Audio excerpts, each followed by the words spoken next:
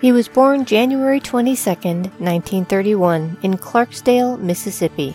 And before his untimely death at the young age of 33, he had 34 top 40 hits in his 8 years as a pop star. 25 were written by him. He was a rags-to-riches story that others would emulate.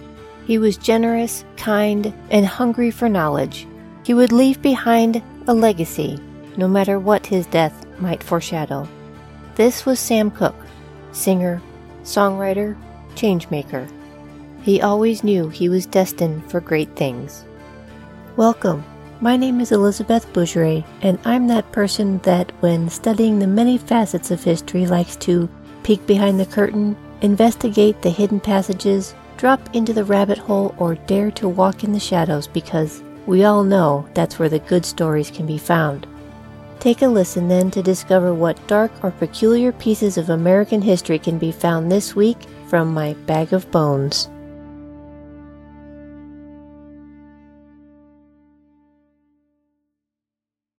The Los Angeles newspapers would scream out the headlines on December 11, 1964, quote, Sam Cooke, Negro singing star, was shot to death early today by a woman motel manager after he burst into her apartment in pursuit of a Eurasian girl he met in a bar, end quote. This horrible series of events happened in the wee hours of the morning, but it didn't take long for reporters to be on the scene. This is what the events, taken at face value, would tell us. And just go ahead and put the word allegedly in front of all these statements because most of it is not fact.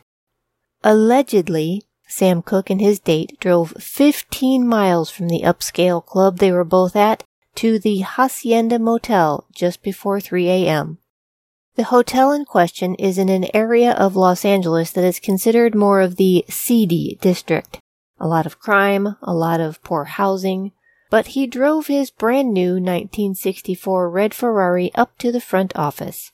He alone went into the office, which was apparently open at the time, signed himself in while the woman, Elisa Boyer, waited in the car. The overnight hotel manager, 55-year-old Bertha Lee Franklin, looked over his shoulder and saw the woman and insisted he sign in as a married couple. So he added Mr. and Mrs. to his name, paid in cash, drove his car around to the back of the motel to park in front of their door.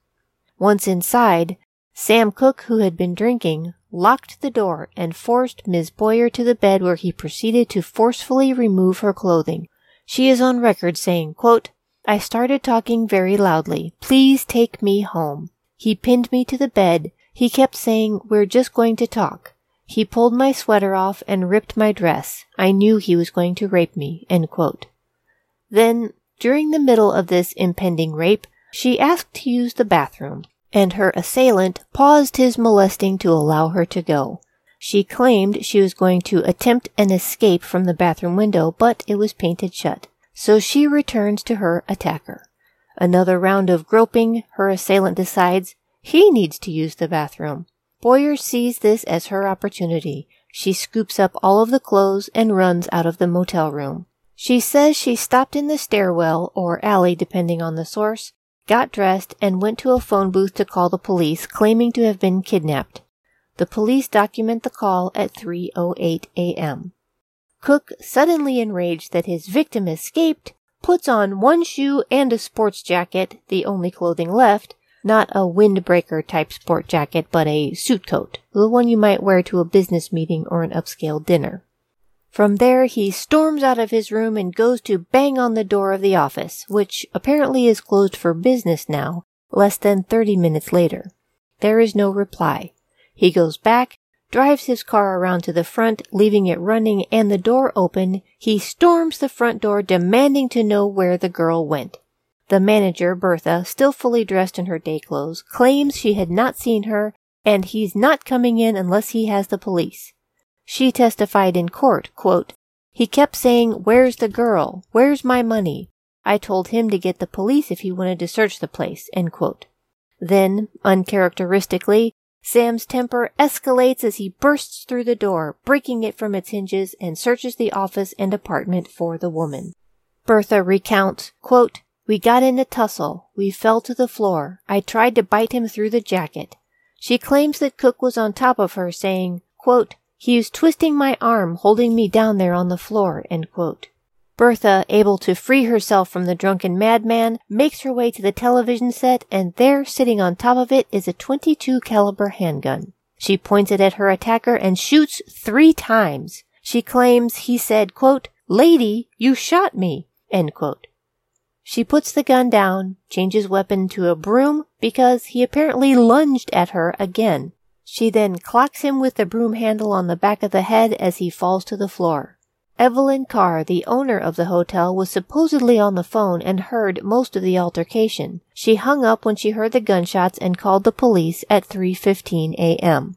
When the police arrived at the scene, they found the Ferrari still running, door wide open, and Sam Cooke dead, slumped in the doorframe of the broken door.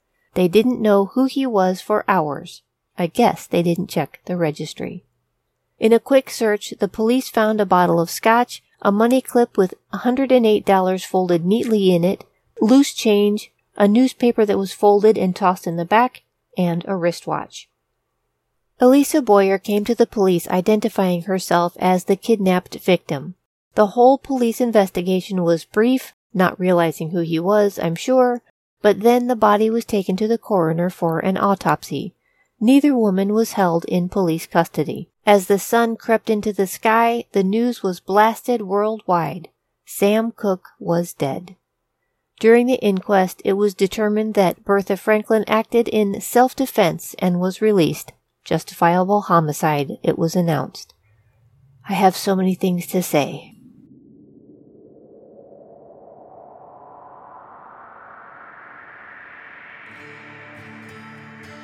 Hey everyone, it's Elizabeth Bougeret with Bag of Bones. As a full-time author and amateur historian, I'm out here traveling alone across the United States. I like to know that I can travel safely. That's why I love Damsel in Defense. From tasers to mace, I can be confident knowing that I can defend myself, allowing the world of travel to be open to me. Damsel in Defense offers a variety of self-defense items to choose from, and you can decide what is best for your comfort level. And now I can feel safe while out and about, in my truck, and even at home in my camper. I love this company's mission and dedication to quality. And thanks to Damsel in Defense, I can offer you this exclusive link and you can take control of your safety too. Check out their full product line at www.mydamselpro.net/bones. That's www.mydamselpro.net/bones.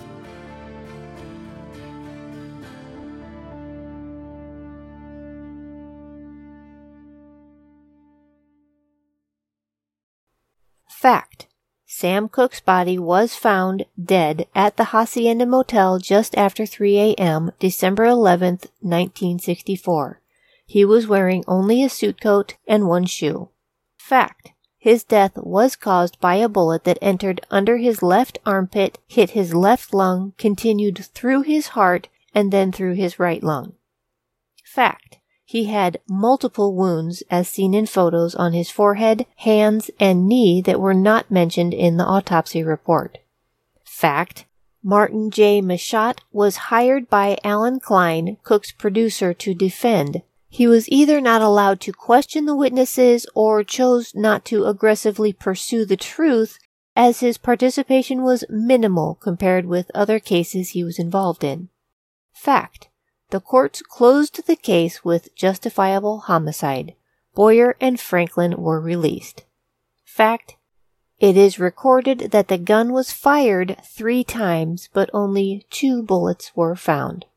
There are quite a few conspiracy theories surrounding the death of Sam Cooke. I don't want to spend this time attempting to prove one or another of those, but only to offer the few things that I've discovered in my research. I am an armchair detective like several thousand others out there, and I'm just sharing my discoveries. Eric Green, the great-nephew of Sam Cooke and author of Our Uncle Sam, the Sam Cooke story from his family's perspective, writes, quote, "Since December 1964, the sketchy facts surrounding Sam Cooke's death have been a topic of discussion by fans worldwide. Some see him as being in the wrong place at the wrong time, or a victim of his lifestyle catching up with him, or any one of a number of open and shut explanations. Some hint at conspiracy to make an example out of an outspoken black entrepreneur. Others have insisted the hit was mob-related. The Cook family has commonly held to the belief that the whole scenario was a setup." End quote. Some backstory, and I guess some future story. On the day of the murder, it was said by several people who saw Cook at Martoni's, where he had dinner, and PJ's, the nightclub he went to immediately after, that he was flashing a lot of money. He had a quote-unquote wad of cash that he was spending on drinks that night, and none of it was found at the scene. Elisa Boyer would say that she saw or met Sam a few days prior to the 10th of December, but it was not substantiated, and had false facts within the statement. For example, she said that she had heard him sing at the restaurant Martoli's when the restaurant has no equipment or stage and does not offer entertainment. The establishment was popular with several well-known performers, and you'd think that if that was the case, there would be a lot of singing going on all the time. No one remembers seeing Ms. Boyle with Sam Cooke before that date, but everyone remembered her presence with him on the 10th. According to her statement during the inquest, she repeatedly asked Mr. Cooke to take her home, but he insisted on driving to the motel, disregarding several options for temporary sleeping arrangements along the way. She would also contradict herself several times at the inquest, and it goes without being called out. For example, she would say that he was drunk and his driving frightened her, but later she would say, quote, "I don't believe he was drunk. I am sure he had one or two, but I am sure that he wasn't drunk." End quote. 2 months later, Elisa Boyer was arrested for prostitution. 2 years later, she was sent to jail for the murder of her boyfriend. She was released when she was 76, and when investigators found her, she repeated her story verbatim, as she did in the courtroom, and refused to take any further questions. Bertha Lee Franklin, it was discovered post-trial, to have been arrested several times as a prostitute herself, and some incidents claim that she was a madam. She did go on to sue the Cooke estate for mental and physical damages to the tune of $200,000, in which the Cooke family countersued for some other reason, and I think it ended up with Franklin winning $30,000. That's a lot of money in the 1960s. The details of her death are conflicting. There's one account that says she died a month and a half later, and another says that she lived until 1989. Both say she died of a heart attack. Even though Sam Cooke was America's angel, his smile, his swagger, his lyrics, he was a bit of a ladies' man. He would be plagued with paternity suits throughout his career. He had 3 children with his wife Barbara, and one was out of wedlock prior to Sam's first marriage, and acknowledged several others on documentation to his music publishing rights. However, he has no history of hiring prostitutes, no history of violent behavior, and this was not the first time he's been under the influence of alcohol, and there is no record of violence or erratic behavior. In fact, at the time, he and his wife were on the verge of divorce, and it would have been a great opportunity for her to jump on the bandwagon and drag down his personal character. She did none of that.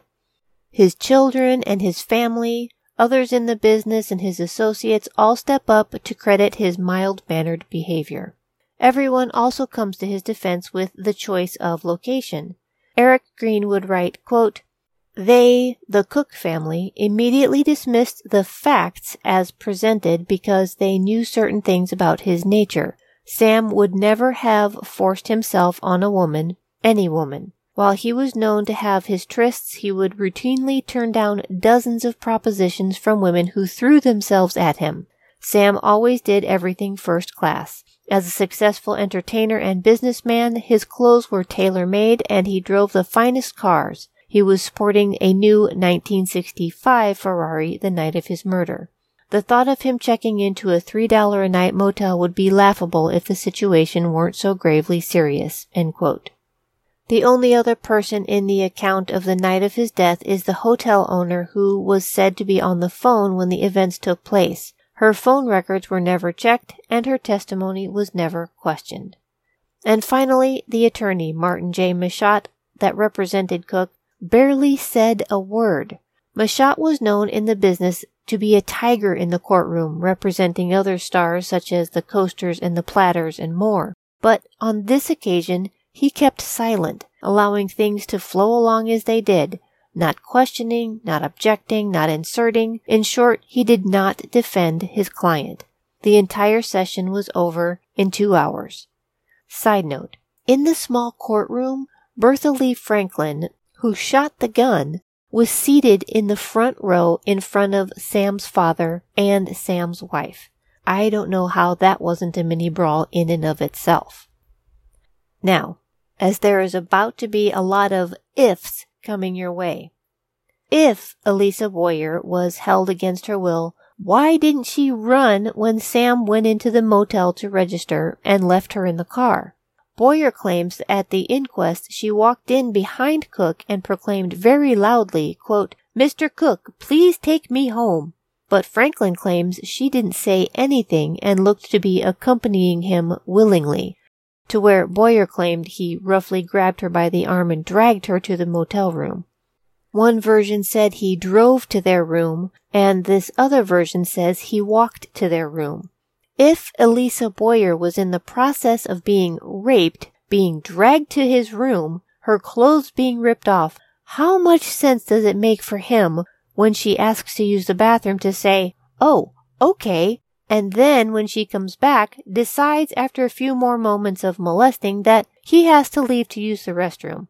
Yes, the door may be locked, but hotels can be opened from the inside when locked, as we discover when she grabs the clothes to make her escape. According to Boyer, in her escape, she was surprised to find she had inadvertently grabbed Sam's clothing as well. She claims she stuffed them under a stairwell. They have never been found, nor has his wallet and the large amount of cash that was supposedly in his pocket. The police say they checked Boyer's purse and documented that she only had a $20 bill. What was Bertha Franklin doing on the phone at 3 a.m.? And if she was on duty accepting new customers for rooms and whatnot, why wouldn't the office doors still be unlocked? If she felt threatened by a mostly naked man she can see through the glass door, why not grab the gun right away? During the inquest in the court records, Franklin was asked what distance she was from Cook, and her reply was, quote, "He wasn't too far. He was at close range," end quote. Thinking back to the wound that claimed his life, either he was lunging at her sideways, on his knees, arms raised above his head, or he had his arms up over his head protecting himself, which means it was not justifiable homicide. He had no weapon and was not on the attack. Bertha Franklin was not in fear for her life. And since we're on Bertha Franklin, it's mentioned that her gun was registered and legal. However, her gun is a .32 caliber, and the weapon used to kill Cook was a .22. And finally, she claimed that after she shot him, he lunged at her again, where she defended herself with a broomstick instead of the gun she would have already had in her hand. She would say, quote, "It was very flimsy. The first time I hit him, it broke," end quote. The officer's report claimed that Franklin sustained no injuries, but, quote, "had a large amount of blood on her clothing," end quote. However, if you look at the photos taken of her mere hours after the event, first of all, she's smiling, and second, there's a smattering of blood spatter. If a man is shot through the heart, there would be a lot of blood. If said shot man lunged at Franklin after the fact, would she not be covered in blood as well? And the detective assigned to the case would testify that Franklin had, quote, "spots which appeared to be blood," end quote. Could be blood, or were blood? Blood that belonged to the deceased, or to Franklin? We don't know because the blood type had never been tested. The autopsy would report a few small scratches on Cook's body and a 2-inch lump on the right side of his head that bulged. There was no evidence of blood on the broken flimsy broomstick handle. However, Family and friends would notice on his corpse at the funeral that he had a huge lump on his forehead, skin missing from his knuckles that was covered with makeup, a dislocated nose, and his only surviving photo from the night shows contusions on his knee. Some of the family would say that, quote, his fingernails were raw and ragged, end quote. I believe that the funeral home would do their best to make the body look as presentable and at peace, so they would be inclined to cover bruises and scrapes with heavy makeup. But I don't believe that they would allow his nails to be raw and ragged. They would most likely be neatly filed. There was an external review of the original pathology report by forensic pathologist Dr. Rodney Muhammad, as presented in his book by Eric Green, quote, I believe that Sam was hit over the head at another location, transferred to the hacienda, dragged from his car into Bertha's apartment, dumped onto the floor, and shot point blank, end quote. He also mentioned that there was no mention of how much rigor mortis had set in, which would have been able to give more telling details about the time of death and if there was a struggle and how intense it was. Eric Green writes, quote, since forensic technology has advanced tremendously since 1964, the possibility of bringing closure to a case like this seems promising. That is, until you realize that every aspect of Sam's death mysteriously doesn't exist anymore.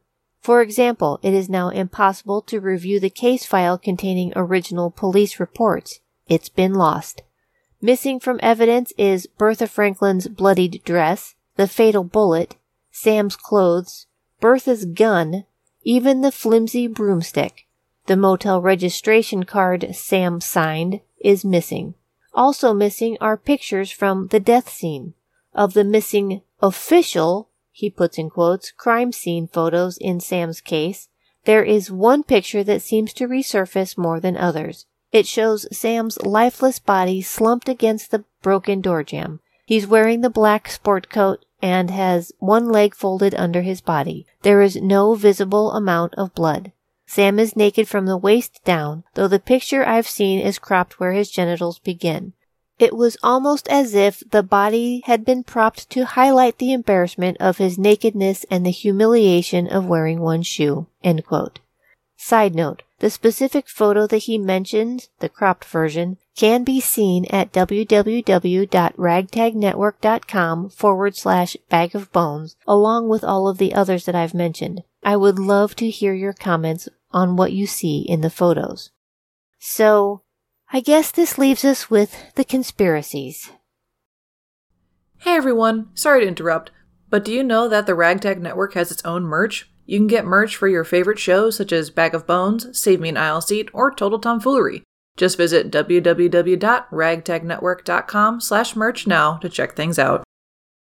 The first conspiracy, and the most popular that comes up, is that Franklin, the former madam, and Boyer, the prostitute, were in cahoots. While it is true that the motel in question, the hacienda, was known as a place prostitutes frequented to conduct business, but it is also known that Sam Cooke, who has worked so hard to get out of poverty, loved his wealth and would never willingly go to such a place. He had plenty of options to stop at a nicer hotel along the way. Eric Green would write, quote, absolutely no one in my family believes Sam voluntarily checked into the Hacienda Motel with Lisa Boyer, and his brothers and sisters will go to their graves saying the idea of Sam raping one woman and attacking another in a cheap motel is preposterous, end quote. I hear you, that's family. We all want to believe the best of our family members. So let's just take their opinion out of the equation. If this was just a regular John roll, which is the term used in the profession to steal the clothes from the John who hired the prostitute, who would be less likely to chase after them without any clothes and be humiliated enough not to pursue it further. If that was the case, Franklin would not have contradicted her co-conspirator on the witness stand. They were both in the small room and heard each other's statements. Franklin said Boyer didn't put up a fight, and Boyer claimed kidnapping. And then, if it was just another sting operation of a John, why would Boyer call the police? She got the money. She got his wallet. It should have been a done deal. But she called the police 7 minutes before Franklin. She wanted the police to show up. Could they have both been paid off for their roles that evening? I believe their character profiles would say yes. Others ask, could he have been lured there? Doubtedly. Again, he wouldn't have wanted to be seen in such a place. But what if he wasn't the one driving? What if she was? His blood was only checked for alcohol content and it measured 0.14, but it wasn't checked for any other toxins. It was known that Cook did not partake in drugs other than alcohol, therefore finding something in his blood work sure would be interesting. But there was no witnesses that said he was driving other than Franklin when they pulled up to the motel. Moving on to the Alan Klein theory. This one has some weight to it simply because there's a paper trail. Alan Klein was Cook's producer. He entered the scene in 1963 with Cook already having several top hits under his belt, 4 that managed to reach the top 10 status. Klein's job was to help Cook get more rights from his record deals with RCA by renegotiating his contract. Sam Cooke felt that Klein would help him take his business goals to the next level.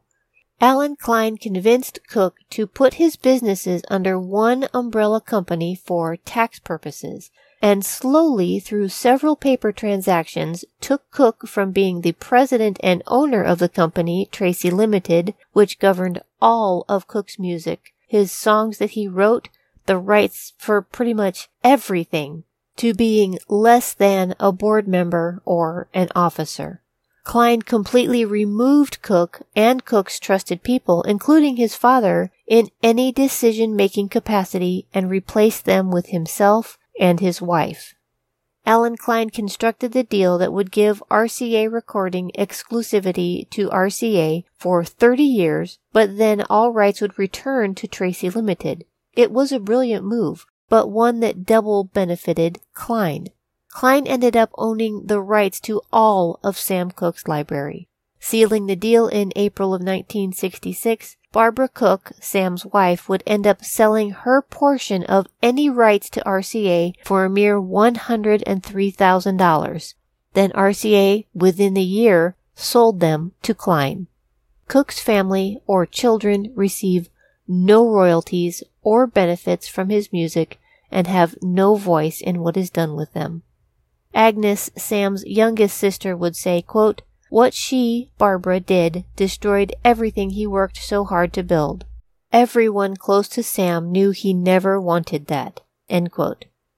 This conspiracy theory is sometimes quickly dismissed by saying, why would Klein want him dead? He was making money for him. Klein would even tell the LA Times in an article printed in 1986, quote, "Sam was a smash at the Copa his second time, and we booked him on TV, and booked him into Vegas and into Miami. He even did a screen test for 20th Century. All these things were coming to fruition. The world was catching up with Sam Cooke and his music. Everything was in place." End quote. But here's why the theory still stands. Sam Cooke saw a big future for himself in the music business. People say that he would have rivaled Motown if his visions were to come to fruition. Up until this point, all musicians, their music, the rights, the terms, all the things, were governed by white producers, attorneys, labels, and they were taking the lion's share. Cooke felt that he should be paid for every ounce of sweat that he was giving up for the success of his creations.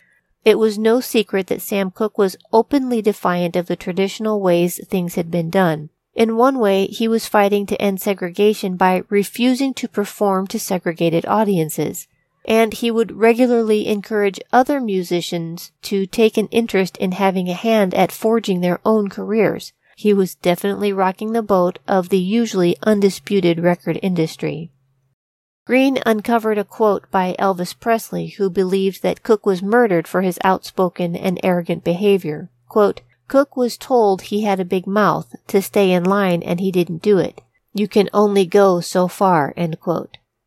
It is believed by his family, they claim he discussed his future plans with them. Sam was getting ready to go into another direction in the new year. A change was going to come, so to speak. He was ready to separate from Klein. Maybe even he suspected him of some double dealings. But he had very specific ideas of how he wanted to bring in new artists and have control over his music and be a beacon of hope for the black artists to come. Klein continued to make money from Cook's library for the rest of his life, and probably wouldn't have been able to say that had Sam Cooke lived. Eric Green writes, quote, Sam wanted to ensure he didn't die like most black entertainers of his era, with his lifelong efforts lining the pockets of others. Yet, in Sam's worst nightmare, what he had worked a lifetime to avoid and fought to the death to keep from coming true had indeed become a reality. End quote. Ms. Barbara. Always investigate the spouse. As he was discussing his plans for 1965, he had decided to divorce Barbara.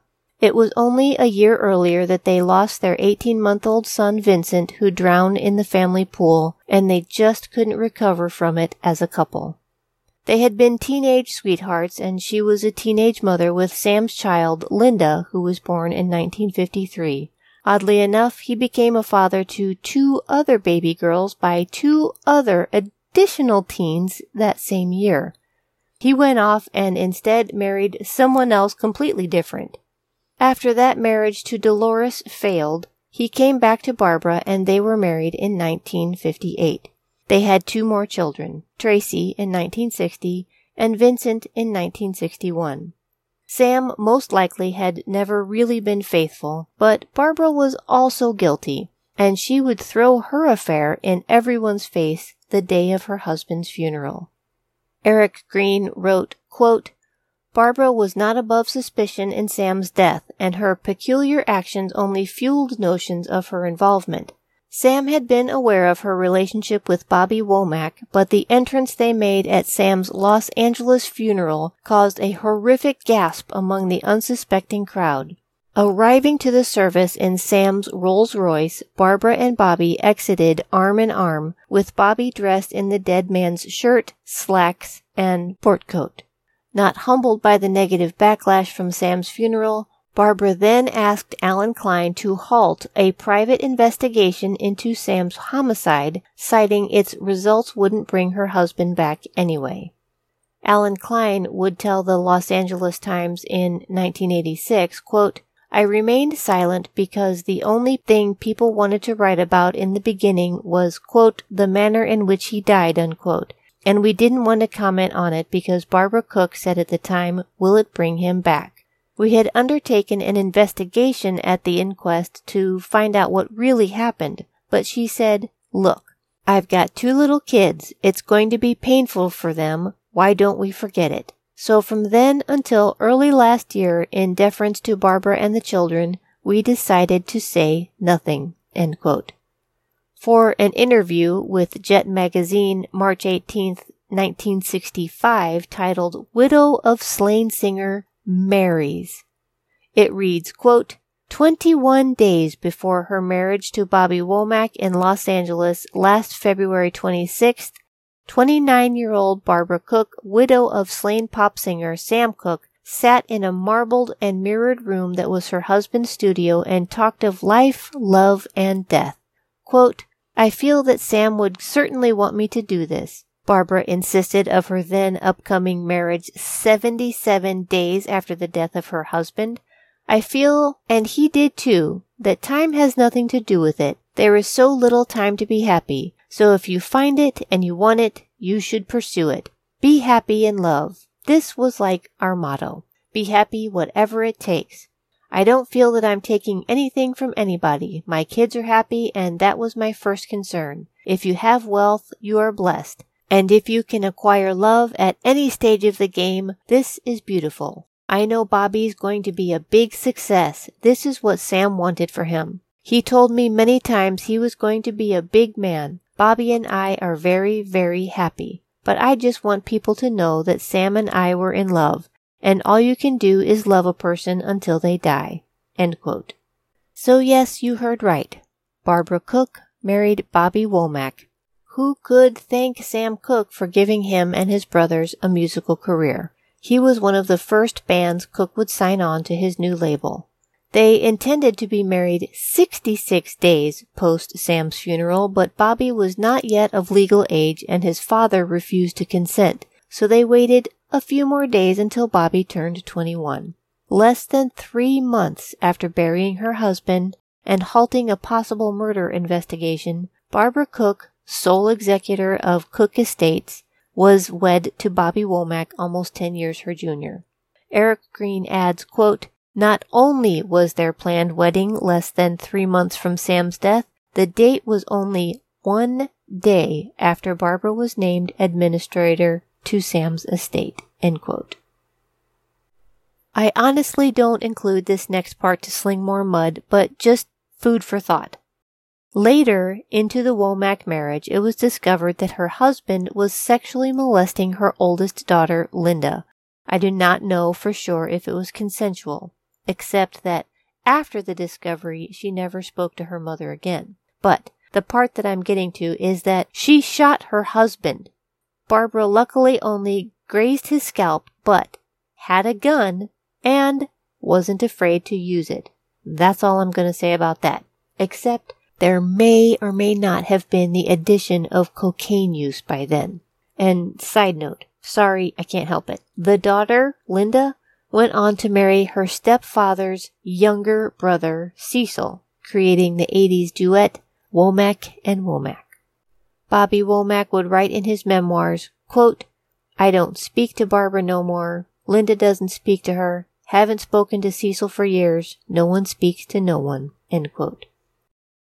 The Cooke family, Sam's siblings and parents, would recall the day following the funerals at the family home. Barbara seemed cold and unfeeling and then asked, quote, "Did anyone say that they saw my car at the motel?" End quote. None of the family were really paying attention at the time, but it did come back around into their conversations later that several of the siblings heard her mention that and thought it was very odd. But then they reasoned it away. It was also the same day that Barbara would ask the Cooke family to sign a power of attorney form signing Sam's estate over to her. Sam's youngest sister, Agnes, would say, quote, "We wouldn't sign it because she wouldn't give us a copy to give to our attorney first. She kept saying she couldn't do nothing without all of our signatures. She was desperate. She wouldn't even let us see what the papers said." End quote. If there was a will, then Barbara Cooke would have needed the signatures of all on the will to have things overturned. But a will was never discovered. Sam Cooke did have a will, they're sure of it. He was only 33 and may not have been serious about it or too detailed, may not have even filed it, but he discussed it with his father and a business partner that said yes, he had a will. It said that his parents, siblings, and a few close associates would share half, and the other half would go to his wife and children, creating provisions for his out-of-wedlock children as well. There is no record of it in any lawyer's documents, and Barbara claimed she never saw a copy of it either, which would make his wife the executor of Sam's estates. By not finding a copy of Sam's will, she didn't need the Cooke's family to sign the waiver. Barbara would divorce Womack in 1971 after 6 years. She died in April of 2021 at the age of 85, doing her best to stay out of the spotlight. As the final word, Green, representing the Cooke family, says, quote, "Personally, I believe that Sam was murdered at the Hacienda Motel, but not exactly as reported. We know that some entity was angry enough at Sam to exploit every humiliating detail that would destroy his image down to his last moment on Earth, fighting a middle-aged woman in a jacket and one shoe." End quote. Hey everyone, it's Elizabeth Bougeret here with Bag of Bones, and I have to tell you I am so excited to have Lume deodorant as part of the Bag of Bones family. I aggressively campaign to get Lume on this podcast and my website. That's how much I love their products. They are all natural, and just because they're all natural doesn't mean they have to smell like dirt or baking powder. In fact, They don't even use baking powder. If you're tired of the store-bought brands that aren't doing their job and are ready to try something completely different in an assortment of scents, please give this a try. They have products for men and women, and they go far beyond just underarm deodorant. You have nothing to lose with their money-back guarantee, and when you use our direct link found in the show notes, you'll get free shipping on any order of $25 or more. Click the link in the show notes. Just give Lume a try. Your friends and family will thank me later. From the book Our Uncle Sam, quote, "As far as his legacy is concerned, it was once said, 'Sunlight is the best disinfectant,' and I believe the time has come for my uncle to enjoy his day in the sun. Despite the actions of others, the timeless classics and warm memories Sam Cooke left behind have created a global following that ensure his time on earth is never forgotten." End quote. Sam's father, Reverend Cooke, began preaching at Christ Temple Church in Chicago Heights, and while his preaching had a unique Southern sound, it was his musical family that made him memorable. 5 of his 8 children were musically inclined, and Reverend Cooke and his singing children became quite popular. The children were aged 4 to 14. Eventually the group went pro and hired a manager to take care of all the bookings. They were earning 15 cents per seat at shows every weekend. By the time Sam entered high school, he had been singing at a professional level for almost 10 years. He idolized the lead singer, R.H. Harris, of the Soul Stirrers and perfect diction of Nat King Cole, and practiced to emulate their style. He, along with 4 other teens, started their own gospel group called the Highway QCs. In an odd twist of fate, one of the members was related to the members of the Soul Stirrers. Sam would sing on gospel jubilee tours until he graduated high school.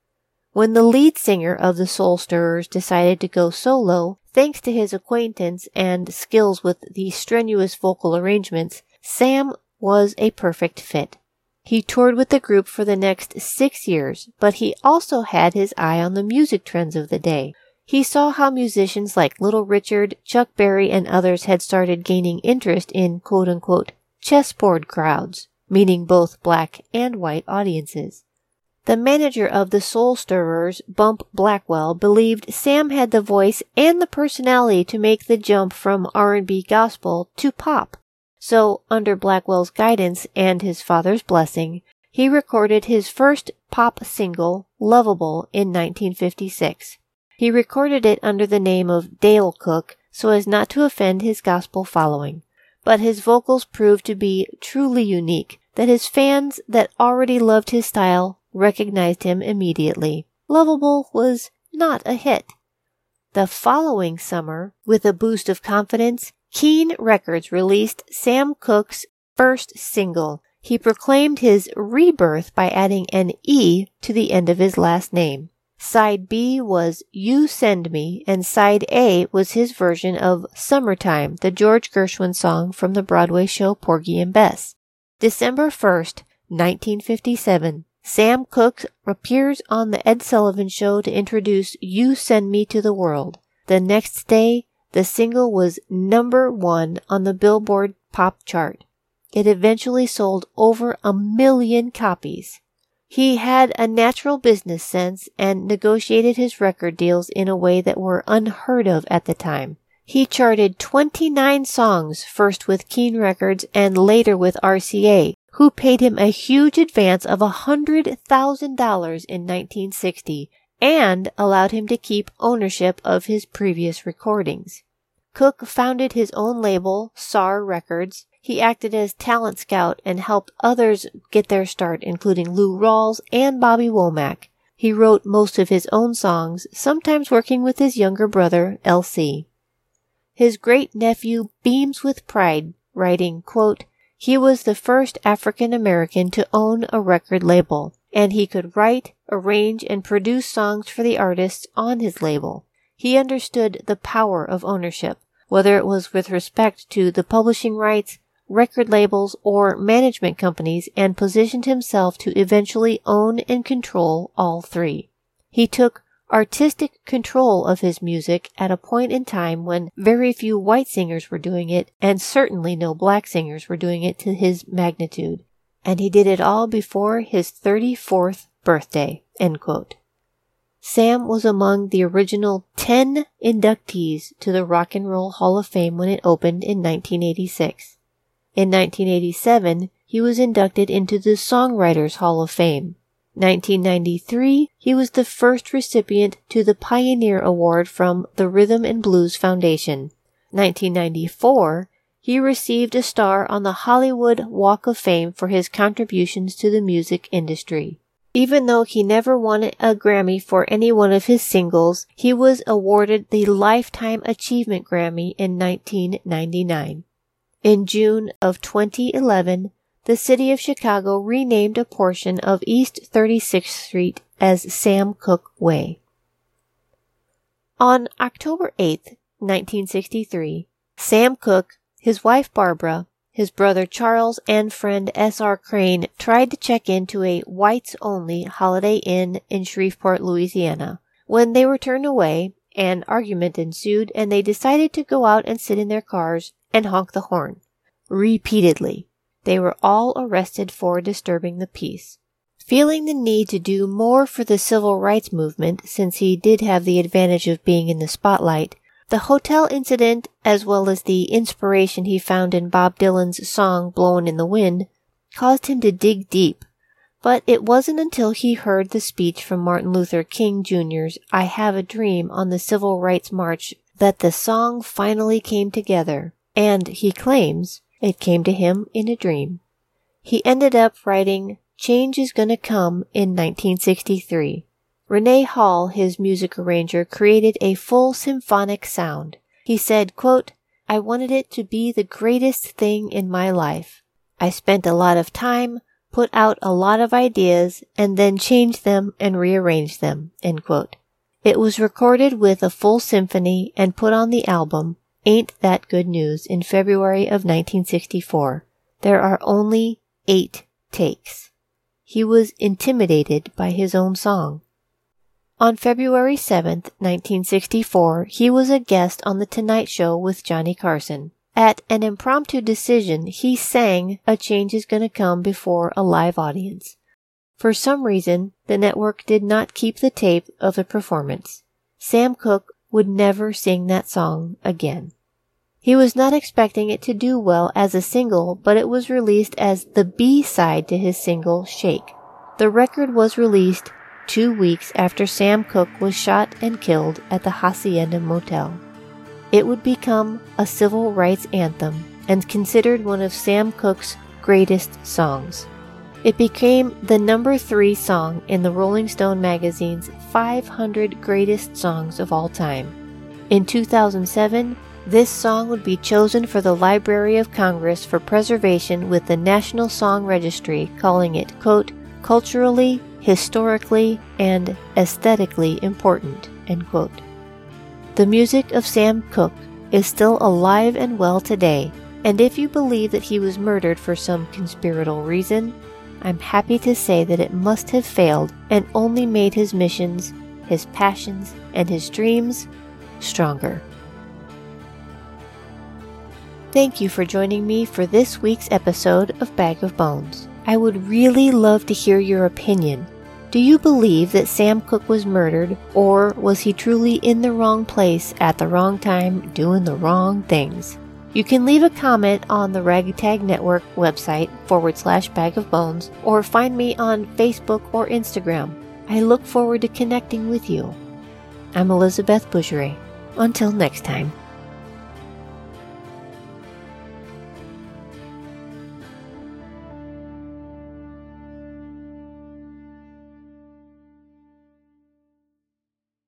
Bag of Bones is created and hosted by Elizabeth Bougeret, produced by the Ragtag Network and History Revisited, music by Johnny Reed. To learn more about the show, visit elizabethbougeret.com. For more podcasts from the Ragtag Network, visit their website at www.ragtagnetwork.com. Copyrights by Elizabeth Bougeret and DCT Enterprises.